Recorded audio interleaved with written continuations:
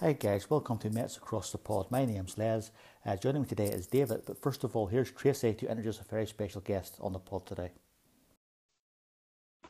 And joining us today, we have Tim Healy from Newsday, and he is also an author. Welcome, Tim. Hello, thank you very much for having me. Thank you for agreeing to be on. You don't know what you let yourself in for, bless you. How are you doing today? I'm doing excellent. Just really just counting down the days till spring training and hoping that starts on time. I'm excited to get back into the swing of things, which is a normal feeling this time of year. You know, January tends to drag on, and off season is nice to rest, and then all of a sudden I start to get the itch again. So that's about where I am right now. Excellent. As long as you're staying safe, then that's all good. Definitely. So first question for you. With the new ownership, do you think that the relationship with the media has changed at all? I think, it has changed to some degree, and I don't know how much it has changed, and it's hard to tell without having that day-to-day routine. Most of the media interaction comes in, once you're in spring training, once you're in the regular season. You talk to the manager every day or twice a day. You talk to players every day. So I'll be able to tell more along those lines once everybody's in the same spot again. But I think the offseason has shown you bits and pieces of how it's changed. I think one example is the Francisco Lindor trade, where there was speculation throughout the offseason, but nothing was reported about the Mets' pursuit of Francisco Lindor until 40 minutes before the team announced it. I think in stark contrast to, for example, the Robinson Cano Edwin Diaz trade, where that was 6 days of reporting, something like that. Yeah. Yeah, and I'll be honest, I prefer the Lindor version where it doesn't drag on and on and on. Yeah. Sandy's good at it. Steve Cohen, I heard for months while he was pursuing the team, is good at it, keeping things locked down. Yeah. Fewer leaks, which is probably worse for me as a reporter, but I'm sure we as a group of reporters will still be able to find them here and there. It's just a matter of getting to know the new terrain. Yeah. Do you guys think you'll get the same access at spring training, though, like you normally got, or is it going to be very much at distance this year? Yeah, it sounds like it's going to be at a distance. It's going to be very similar to the setup of last season, where all interviews are on Zoom. It sounds like whereas during quote unquote spring training in July at Citi Field, reporters were limited to the press box. For Port St. Lucie, starting next month, it sounds like we're going to be able to wander the backfields and watch the workouts up close again, which is good. We'll, of course, just have to, spread out, obviously, like you would anywhere else, in public. So it's, a small step forward, but not nearly, to be honest, not nearly what the norm is. Yeah. And I'm going to be the mayor that brings up what happened to you a couple of years ago in the locker room. I did ask you if there was anything you wanted to avoid, and you just said go for it. So go for it. It's been widely reported what happened. What's sort of your take on things? My take on it hasn't really changed in the year and a half, 2 years, however long it's been since it happened. Yeah. It was actually funny to hear in hindsight, in the aftermath from veteran reporters, people who've covered baseball longer than I've been alive, about, oh yeah, this was my version of that, and one time I had a blow up with this guy, yada yada. And just it underscored to me what I knew to be true, that sometimes those things happen. You're around each other every day. People get mad. Nobody likes losing. And that doesn't mean I'm going to stop doing my job of asking questions during the appropriate times. And it's just, it blew over as I expected it to. And then, everybody moved on with their life. So It wasn't fun. As a reporter, you never want to be the story. That's one of the biggest things they teach you in journalism school. Unfortunately for me, that happened, and then it was over, and everybody got on with their lives, and so it goes. We were just saying, Tim, that we're surprised it doesn't happen more often, to be honest, with the access you have or you had to locker rooms over there in the States, because we couldn't imagine that scenario playing out very good over here on a week-to-week basis with like football changing rooms. I think it happened every week. Yeah, and there are less exciting, less dramatic versions of it that happen more frequently. So some players, and I'm not going to name names. I don't want to throw anybody in the bus, but some players have pretty thin skin, and for all the talk of I don't pay attention, I don't read what people write, blah blah blah. That's not true. There have been, this has been 3 years covering the Mets. One of those seasons we couldn't go in the clubhouse.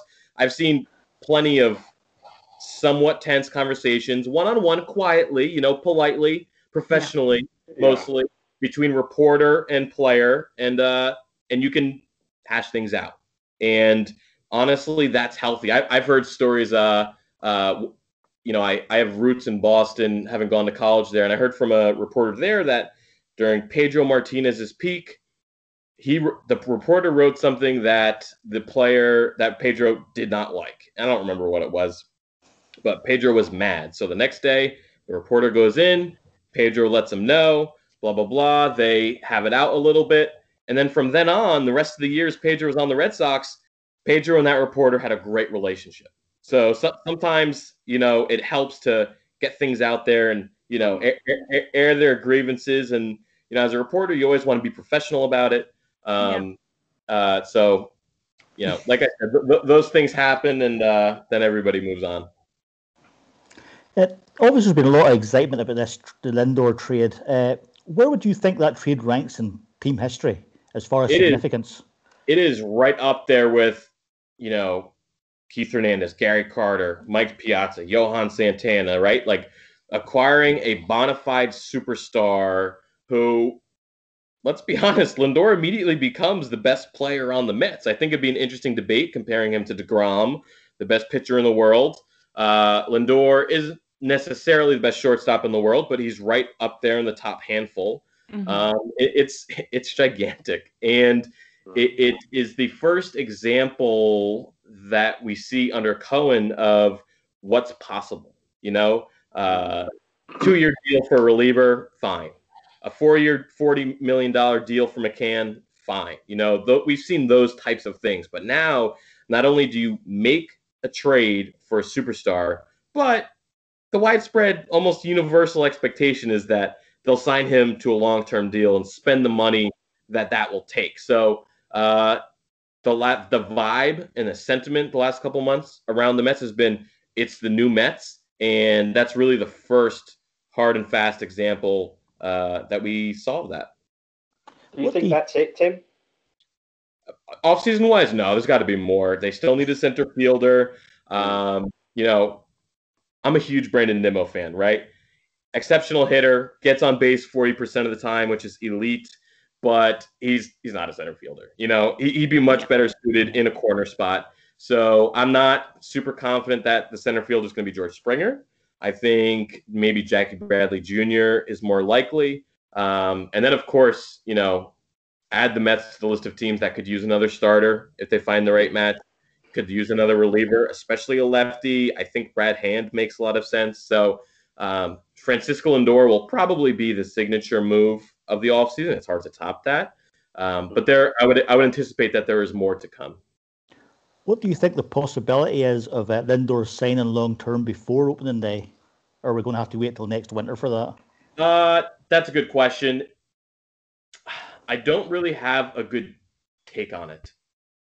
One complicating factor is if the Mets and Lindor announce an extension, say it's $300 million before opening day, and that becomes official, then his quote unquote cap hit or his luxury tax salary gets averaged into that new deal. But if they wait a week into the season, then he sticks with his $20 million or whatever he's going to get via arbitration this year. Actually, we might know more about that this week. Then the bigger money doesn't start until 2022. And the Mets are trying to stay under the luxury tax threshold. So it could be a situation where they agree in February or March and then say, okay, let's announce this in mid-April. Or can throw the Mets a bone and help them, do the, navigate the money technicalities of it. And that is what the Red Sox did with Xander Bogaerts a few years ago. So there is, a recent precedent. Do you have a sort of favorite tale of the reporter that you can share? Along what lines would you say? Any, just something that our listeners might find interesting or funny or.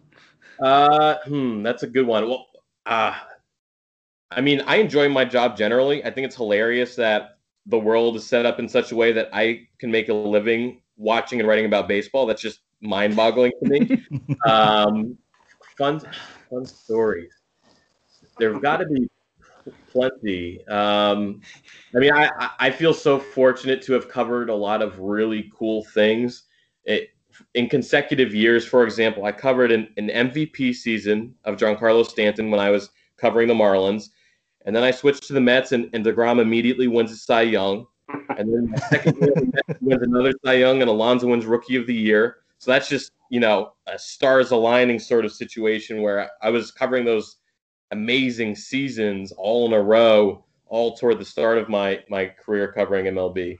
Stick around. Yeah, that's something that we need to get you signed an extension as soon as possible.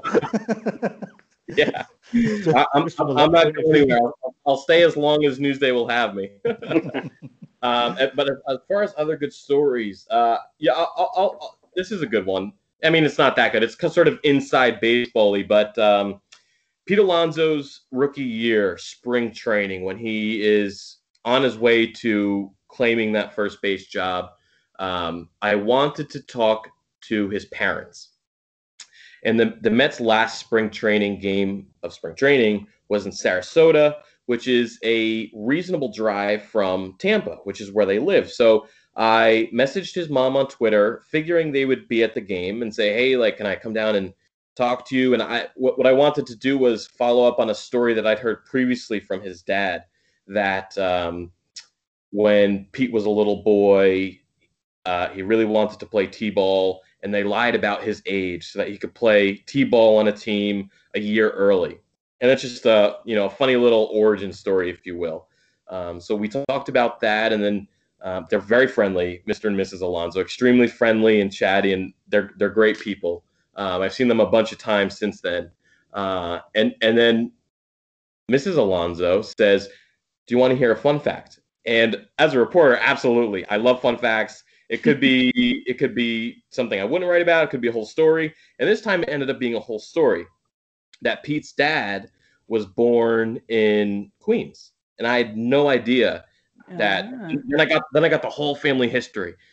Pete's paternal grandfather emigrated to New York City from Spain in the 1930s, and then had his, started a family, yada, yada. They eventually moved to Ohio, but I thought the fact that this, burgeoning star of the Mets has familial roots in Queens. And, it's just a good example of, as a reporter, make conversation with people. It doesn't necessarily need to be for a story, but you'll never know when you stumble upon something interesting. And that was really interesting. Yeah, it was actually cool that he somewhere along the line of his family that Queens was very much involved. Yeah. I thought that was so cool. I work for Newsday, of course, which is the newspaper on Long Island, and the Alonsos on some branches of the family have people on Long Island. So I was glad to see them representing there. Tell us a bit about your book. What do you think the changes to minor league, what the effects of that will be, and how COVID would affect them? Sure. Well, my book I wrote a few years ago, it's called Hometown Hardball, and it is a guide to the ballparks and teams in the minor leagues in the northeastern United States. That's, New York, New Jersey, Pennsylvania, Connecticut, the rest of New England, Massachusetts, Vermont, New Hampshire, Maine. And the goal is to tell people about the unique histories and traditions and teams that are perhaps in their hometowns or a short drive from their hometowns.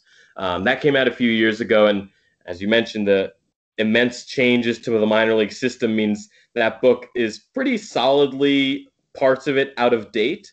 Team changes, level changes, the whole system changed, which is unfortunate for a lot of minor league towns that lost their teams. How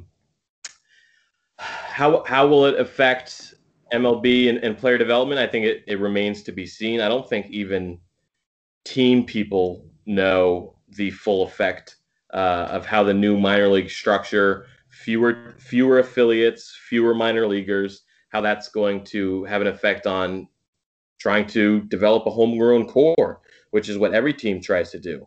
COVID is a related issue that the minor leagues have to deal with. Minor leaguers didn't get to play last year, of course.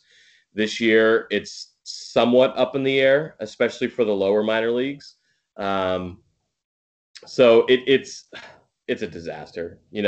MLB wanted to contract minor league baseball.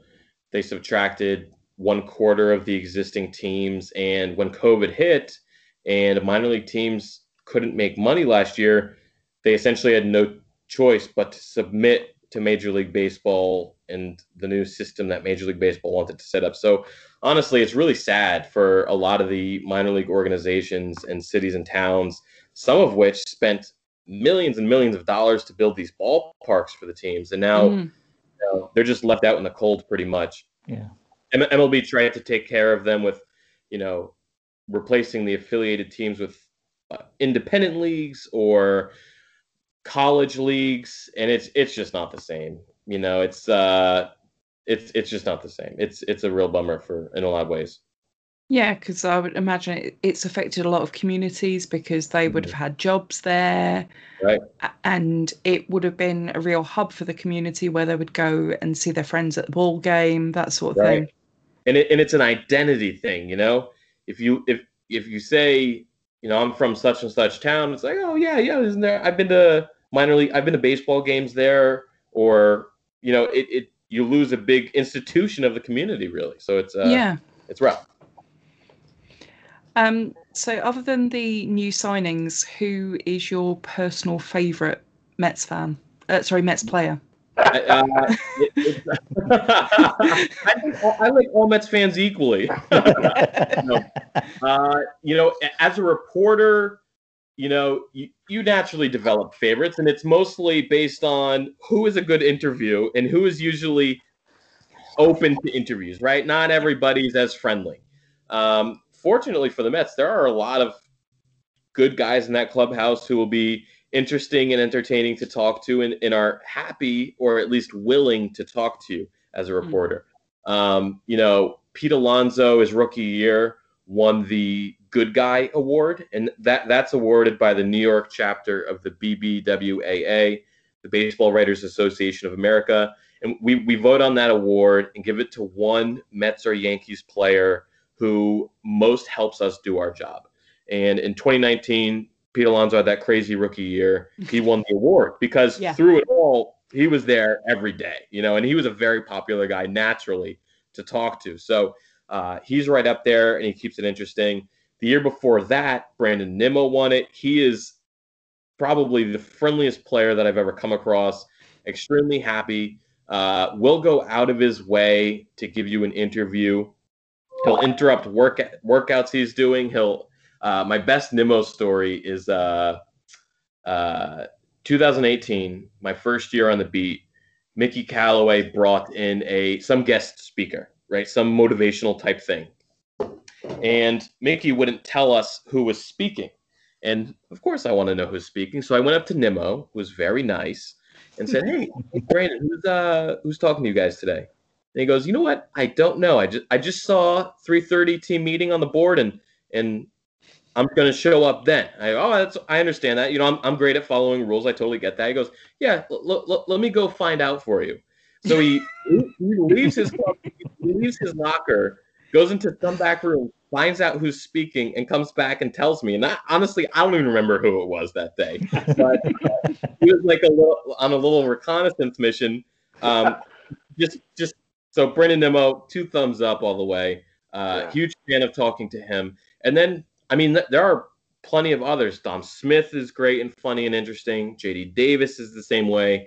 Michael Conforto is less likely to show his bubbly personality, or maybe he has a less bubbly personality, but he's always there, which really counts for something. Because when things are not going well, players don't like talking to reporters. But Conforto is one of those guys who will stand up there and sort of take the bullet. Take one for the team, so to speak. He sort of replaced David Wright in that sense. Wright was, as the captain, did that a lot. So there are a lot of good guys. I have high hopes for Trevor May, who's new to the team, of course. His introductory press conference was very, very funny. He seems to be a very entertaining guy. So reporter-wise, it's fortunate that I cover a beat with a lot of people who are interesting to talk to and write about. Tim, last week in the NFL playoffs, they've managed to get some fans. I think it was about 6,000 or 12,000 in Buffalo. I heard the mayor today or something in New York saying that there's a possibility of fans at Citi Field in Yankee Stadium. Do you think there will be a possibility of fans getting into ballparks this year? Yeah, I think that's a really good possibility. I would be honestly shocked if they go through the whole season with no fans. Haven't heard anything definitive about it, and I don't know that it'll be the case for opening day. But the expectation, at least in New York, is that as we get through April, definitely May, then the general population will start getting vaccinated, start getting the COVID vaccine. And then after that, right, in theory, everything's fair game again. I want to go back to normal. Ballparks are gigantic outdoor spaces. So if you put in 1/10 of the capacity, let in 4,000 people, let in 8,000 people into Citi Field, that seems really doable. Just, spread out, or, make sure that you sit with the people you're with, kind of like they did during the World Series when they kind of had a test run. So the teams are desperate for ticket revenue. So I'm very confident that between that and the vaccination that's going on, that there will be fans in stands at some point this season, probably sooner rather than later. I hope so, because I want to get over for another game. Yeah. We all. Yeah. It's more, and it's more fun for reporters when fans are there too. It's eerie and weird when it's quiet and you got the fake sound. I'm not into it. No, the fake sound was just a bit weird. Very thinny. It was awful. Yeah. Very strange. And it must have been weird for the players as well, being able to hear everything that players in the other dugout are saying. And if one of them happens to say something naughty and it gets picked up on microphones. Yep, that happens. Yeah. I was just amazed with the silence in the ballparks that more managers didn't get chucked out last year for arguing balls and strikes, because the umpire would hear everything. That's a good point. I would have expected more of that too. I did have a question, but it's completely gone out of my mind. Can one of you guys think of something? There was a lot of different rule changes last year. Obviously, it was a 60-game season, and there was a few tweaks and things. How many of them rule changes do you see coming back for this season if we do get a full 162? Will they go with the 7-inning double headers or anything like that? Yeah, they haven't said yet. All of those rules were very specifically just for the shortened season, and a lot of them were under the guise of health and safety. I think some of them will remain. They haven't said it yet, but it's hard to imagine the National League going back to having pitchers hit. I think the DH they're being political about it and playing hard to get, but I think the DH will be implemented for 2021. I think the Mets definitely need it to be implemented for 2021, just personnel wise. Yeah. The 7 innings double headers, I don't think that will stay. The runner on second base in extra innings is an interesting one. I don't like it, but I think they can. Well, yeah, and I think they'll find some sort of happy medium where play the 10th inning, maybe the 11th inning normal, and then after that, put the runner at second base. So I could see some sort of, modified version of that sticking around. But the biggest one, in my opinion, because I felt strongly about it for a long time, is the DH. Got to get that in permanently. If it's not here for the National League this year, then it'll definitely be here next year when the CBA comes. So, I'm not a fan of watching pitchers hit, I'll be honest. I've always been a purist person. I've loved the National League style of play, but I've gradually gone more towards the DH in recent years, just with the way pitching has changed and the specialization and so on. But yeah, I think it is inevitable. When do you think they might announce this, Tim? Because they seem to be taking their time over it. They're taking their time over it. And that we've gotten this far to mid-January and teams don't know the rules that they'll be playing under is kind of ridiculous. You can never really bet on Major League Baseball to do the right thing or to do the logical thing. They've shown that through the years, especially in the past year. So it could be any time. Maybe something of a precedent is a year or two ago when they were talking about a pitch clock. Yeah.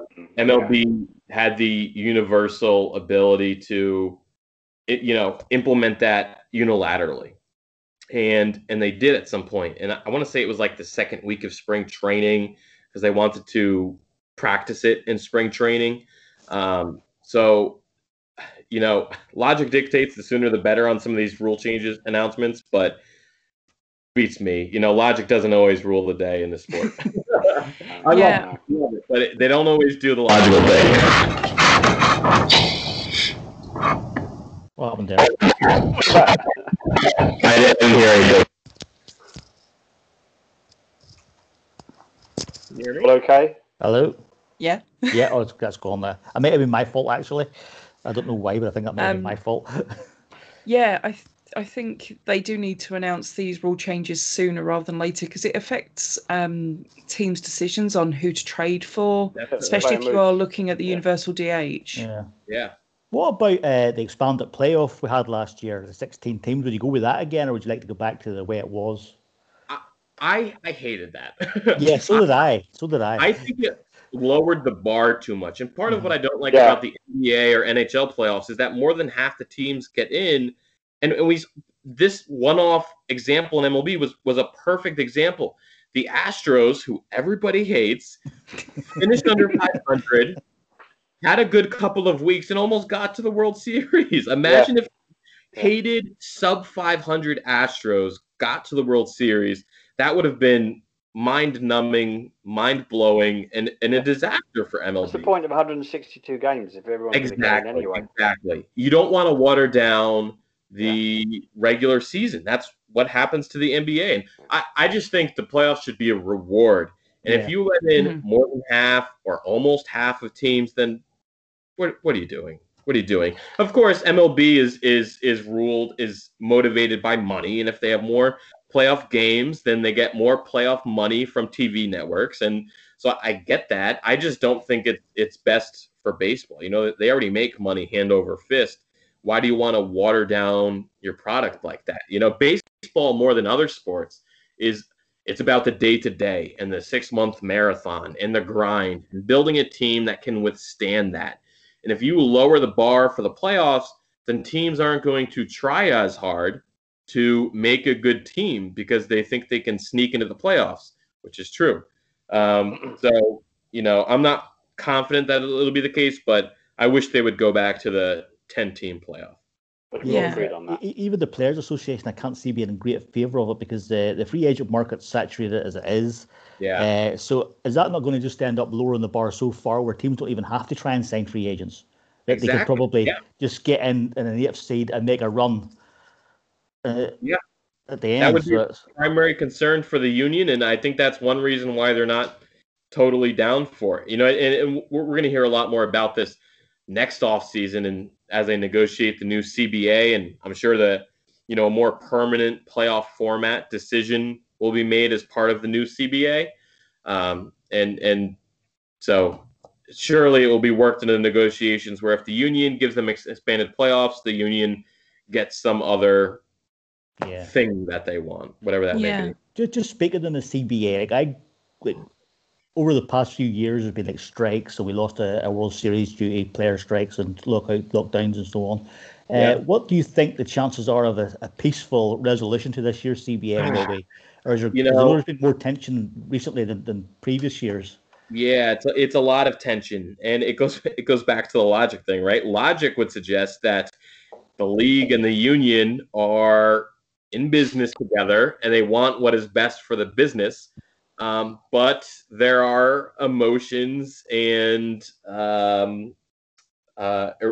certain irrational things that go on. So I can't confidently say that the 2022 season will progress unimpeded. Whether that's going to be a lockout or a strike, and whether that's going to eat part of the season or delay the season, I can't confidently say in any direction. But I'll be honest, I'm a little worried about it. I'm worried about it as somebody who wants to watch a normal baseball season, and I'm worried about it as somebody who is personally invested in the long-term health of the sport, because we saw it last spring and summer when they were negotiating the start of the pandemic season. The sides really go at it, and they hate each other, and they're negotiating right now still for the 2021 season. And fortunately, it's a little less public. We don't see the ugly details playing out every day or every week, which is maybe a good sign, as long as they're making progress behind the scenes. But I just don't trust the sides to be able to hammer it out in a timely fashion for the good of the sport and for the good of everyone involved, which most especially is the owners and the players. So I'm nervous about it, but I'll keep my fingers crossed and maybe give them the benefit of the doubt until they prove otherwise. Yeah, I think there's a lot of egos involved as well. Yes. Yeah, safe to say, yes. As a reporter, what's been your favourite Mets moment that you've covered? Mets moment. David Wright's last game comes to mind immediately. Les was there for that. Yeah, it was an unbelievable experience, that one. Yeah, it was really cool. Honestly, I got goosebumps right now just thinking about it. Yeah. I mentioned the terrific seasons, which aren't so much one moment, but DeGrom Cy Young seasons, Alonso's Rookie of the Year season, other moments. It's not a happy moment for Mets fans, but actually two in Nationals Park come to mind. The most lopsided loss in franchise history, where Jose Reyes pitched in the game. That's very memorable. And then the most, I guess it's just the nature of how my handful of seasons covering the team have gone, but the Kurt Suzuki home run off of Edwin Diaz at Nationals Park, for that to blow a 6-run lead in the 9th inning. It was just, you think the Mets have shown you their worst, and then something like that happens, and it's just like, oh my gosh, I had my story written. Now I need to completely change it. It was just kind of a mind-blowing, I can't believe that just happened moment. And then, on the positive side, that 2019 run in the second half when they won like 19 out of 20 or something like that, that was incredible. And that was, it sort of petered out toward the end, but they started to make you think they might do something, Yeah, we're used to that feeling as Mets fans. Yeah, right. You keep it interesting just long enough until not coming through. And then as a one-off random one, I'll never forget it. Rajay Davis in Philly on Sunday night, sliding into home, and Joe West, the umpire, tumbling onto him. Yes. Just a hilarious moment. I could not tell you what else happened in that game, but I could tell you that Joe West slowly tumbled onto Rajay Davis, who had an amazing facial expression. So, the Mets keep it interesting on and off the field. So there have been no shortage of interesting moments. The last thing I saw in baseball that was that funny was actually a Tommy Lasorda moment. The All-Star game in Colorado, I think it was, at Coors Field. Was it Nomar Garciaparra? Somebody lost his bat anyway at bat, and the bat hit Tommy Lasorda, who was the third base coach at the time, and he just went tumbling over. That's I can recall the video perfectly. Yeah. It was quite the sequence for Tommy Lasorda. Tim, who was your team growing up as a kid? Who did you follow? Growing up, I was a Red Sox fan. I grew up in Connecticut, which is between New York and Boston, but so my hometown is on the New York side. So as somebody who rooted for the Red Sox as a kid, I was in the minority. I will say that 2004 felt really good doing that to the Yankees.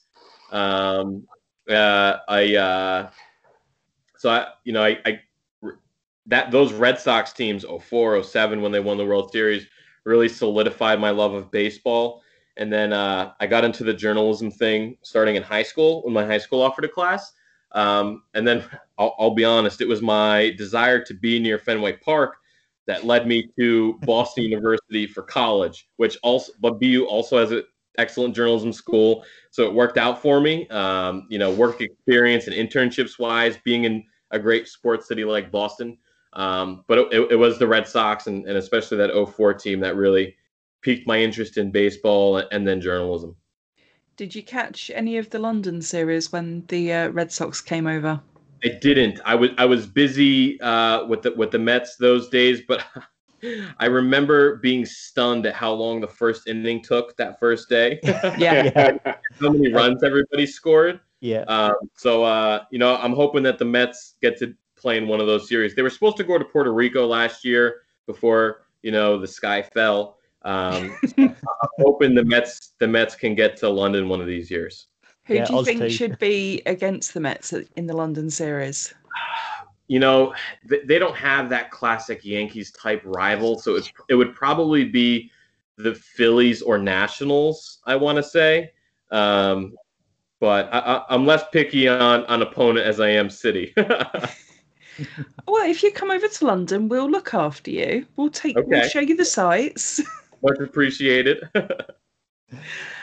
Have you got any questions for us? I actually have two questions. Two primary questions. One is, how did you guys end up Mets fans? Okay, I'll go first. I came to New York on vacation with my then boyfriend, and we decided we want to do sort of a typical American thing. Sure. And we couldn't get Yankees tickets, which was probably a good thing. Yeah. So we got Mets tickets, and it was at Shea Stadium in September 2006, and fell in love with the game, the stadium, the fans. Everyone was so welcoming, and they found it a bit weird that there were British people, especially a British woman, at the baseball game. And been lucky enough to go every year other than last year since. So, yeah. That's awesome. For me, I'm probably one of the longest supporters over here. I started back in the 80s, merely just by stumbling across highlights of the World Series on TV. And then obviously the Mets were good back then, so and the uniforms were cool, the racing stripe thing. So I immediately as a kid just took to the Mets, and just grown ever since. And just then in recent years, I've managed to get over myself a few times to catch some games. That's how I became a fan anyway. Nice. Mine's probably the most boring, because back when it was still on terrestrial television over here, I was up in the middle of the night coughing my lungs up. I wasn't very well. Pre-COVID. And there was this pre-COVID, and there was this baseball game on the telly live, and just happened to be the Mets, and I couldn't even tell you to this day who they were playing or even if they won. But for some reason, you end up, cheering on one of the teams anyway, and it happened to be the Mets, and then it just stuck. Sometimes it just sticks. I know the feeling. Yeah. You guys did you stay up in the middle of the night to watch games for those normal 7:00 Eastern time first pitches? On a regular basis. Yeah. That's brutal. I give you guys props for that. That's 2015 was a killer, Tim. Yeah. What was that? Yeah. 2015 was a killer for us over here. Yeah. Those 8:30 Eastern time starts and 5-hour games will do you in, I guess. Yeah. I mean, we've got the MLB at bat, so it's not an issue. We can get up the next day and watch it. I know a lot of us do that, but you try and balance it that with work as well. That you can stay up. You can't beat watching a game live, can you? At the end of the day, so yeah, it's a balancing act. It's always just the Sunday afternoon games. Always big for us. Yeah, they're bliss. Those getaway days are probably perfect for you guys. Get home from work and the game's on. Yeah, just 6 p.m. here. It's perfect. You get maybe that once or twice a week, so if you're lucky, which is cool. Sure. Yeah. But 2015, me and my husband, we booked the week off work, and we would go to bed at about 7:00. Set an alarm for 10 to 2 in the morning. Yeah. He would do coffee, I would do snacks, and we'd meet on the sofa and just sit till probably 5-6 o'clock in the morning to watch the games. Tracy's actually one of the fortunate ones. She's actually got a husband who will sit and watch the game with her. Yeah. Where most of the rest of us have partners that aren't quite so fussed in baseball. Mine, interested, yeah, luckily he's a Mets fan too. Yeah. Nice. That's some serious dedication. Mets fans overall are obviously very dedicated for stick with it for all that they've been through in the decades. But that's even more true when you're in such a different time zone, different continent. Yeah. Do you think that sort of the media and things recognise that there are fans over here and that we are loud and as passionate as the fans in New York? I would say largely not, if I had to guess, because when you think about baseball, you probably don't think too much about the fans outside the United States, right? There are other big baseball countries, Japan, Dominican Republic, but England and the UK probably don't come to mind too quickly for most people. I do remember. I think it was the Wall Street Journal a few years ago wrote specifically about Mets fans in other countries. That was the New York Times. Was it the Times? Les was featured in that. Yeah. Okay, yeah. I figured you guys would know about that. So I'd say overall, you guys don't get the love that you probably should. Well, you should mention us on a presser and say that we're here. Yeah. Well, okay, I can do that. You do that and you'll have fans for life, I'm telling you now. Excellent. That's funny because when I covered the Marlins, there's also like a UK Marlins. Yes, Pete. Yes, that's right, Pete, yeah. Yeah. So that was even more surprising because their fan base is much smaller. That's actually the beauty about baseball here, because it's grown so quickly in the last few years here. Before it was just a few of us scattered about. I mean, nobody knew each other, but thanks to Twitter and these groups appearing now, it's like everybody's sort of coming together as a community. That's really cool. And Pete actually managed to get on the Zoom press calls for the Marlins last year. Right, yeah, I saw him on a couple. I did a couple in the postseason. I noticed him on there. We're pushing for that this year. I'll tell him he's been noticed. Yeah, he's doing a great job, Pete. Guys, any more questions for Tim before we let him go and get on with his day? I think we've kept him long enough. Yeah. Just one quick last one, Tim. If you were to sort of stick your neck out right now, how do you see the 2021 season for the Mets? Right now, with the obvious caveat that there's more off-season moves to be made, I'd probably pencil them in for high 80s, low 90s win total in a normal season. They're probably the second best team in the division behind the Braves, who I think people still sleep on, even though they keep winning the division. So I'd say firmly in the wild card hunt with a shot at winning the division is what I expect as of this moment. Excellent. That's what we like to hear. Positivity, a new Mets era. Thank you so much for your time, Tim. We really appreciate it. Cheers, Thank Tim. You guys for having me and for picking out a good time for all of us. Yeah. Thank you, buddy. Thank you. Thanks ever so much. Cheers, Tim. Thank you. And that was Tim. Thank you so much once again, Tim, for your time. We really appreciate it. And you can find us on social media. If you search at UK Mets Online, we are on Instagram, Facebook, Twitter, pretty much everywhere. And we'd really appreciate it if you liked and subscribed to this podcast, because we really enjoy doing it, and we will be doing it more this year. I know we say that every year, but we really do intend on doing it this year, don't we, guys? Yep, we're absolutely up for it this year. We're going to win, and it's going to be a great season. Yeah, because Uncle Steve is going to buy us a World Series. Anyway, thank you so much for listening, and we'll catch you next time. Bye, guys. Bye. Bye.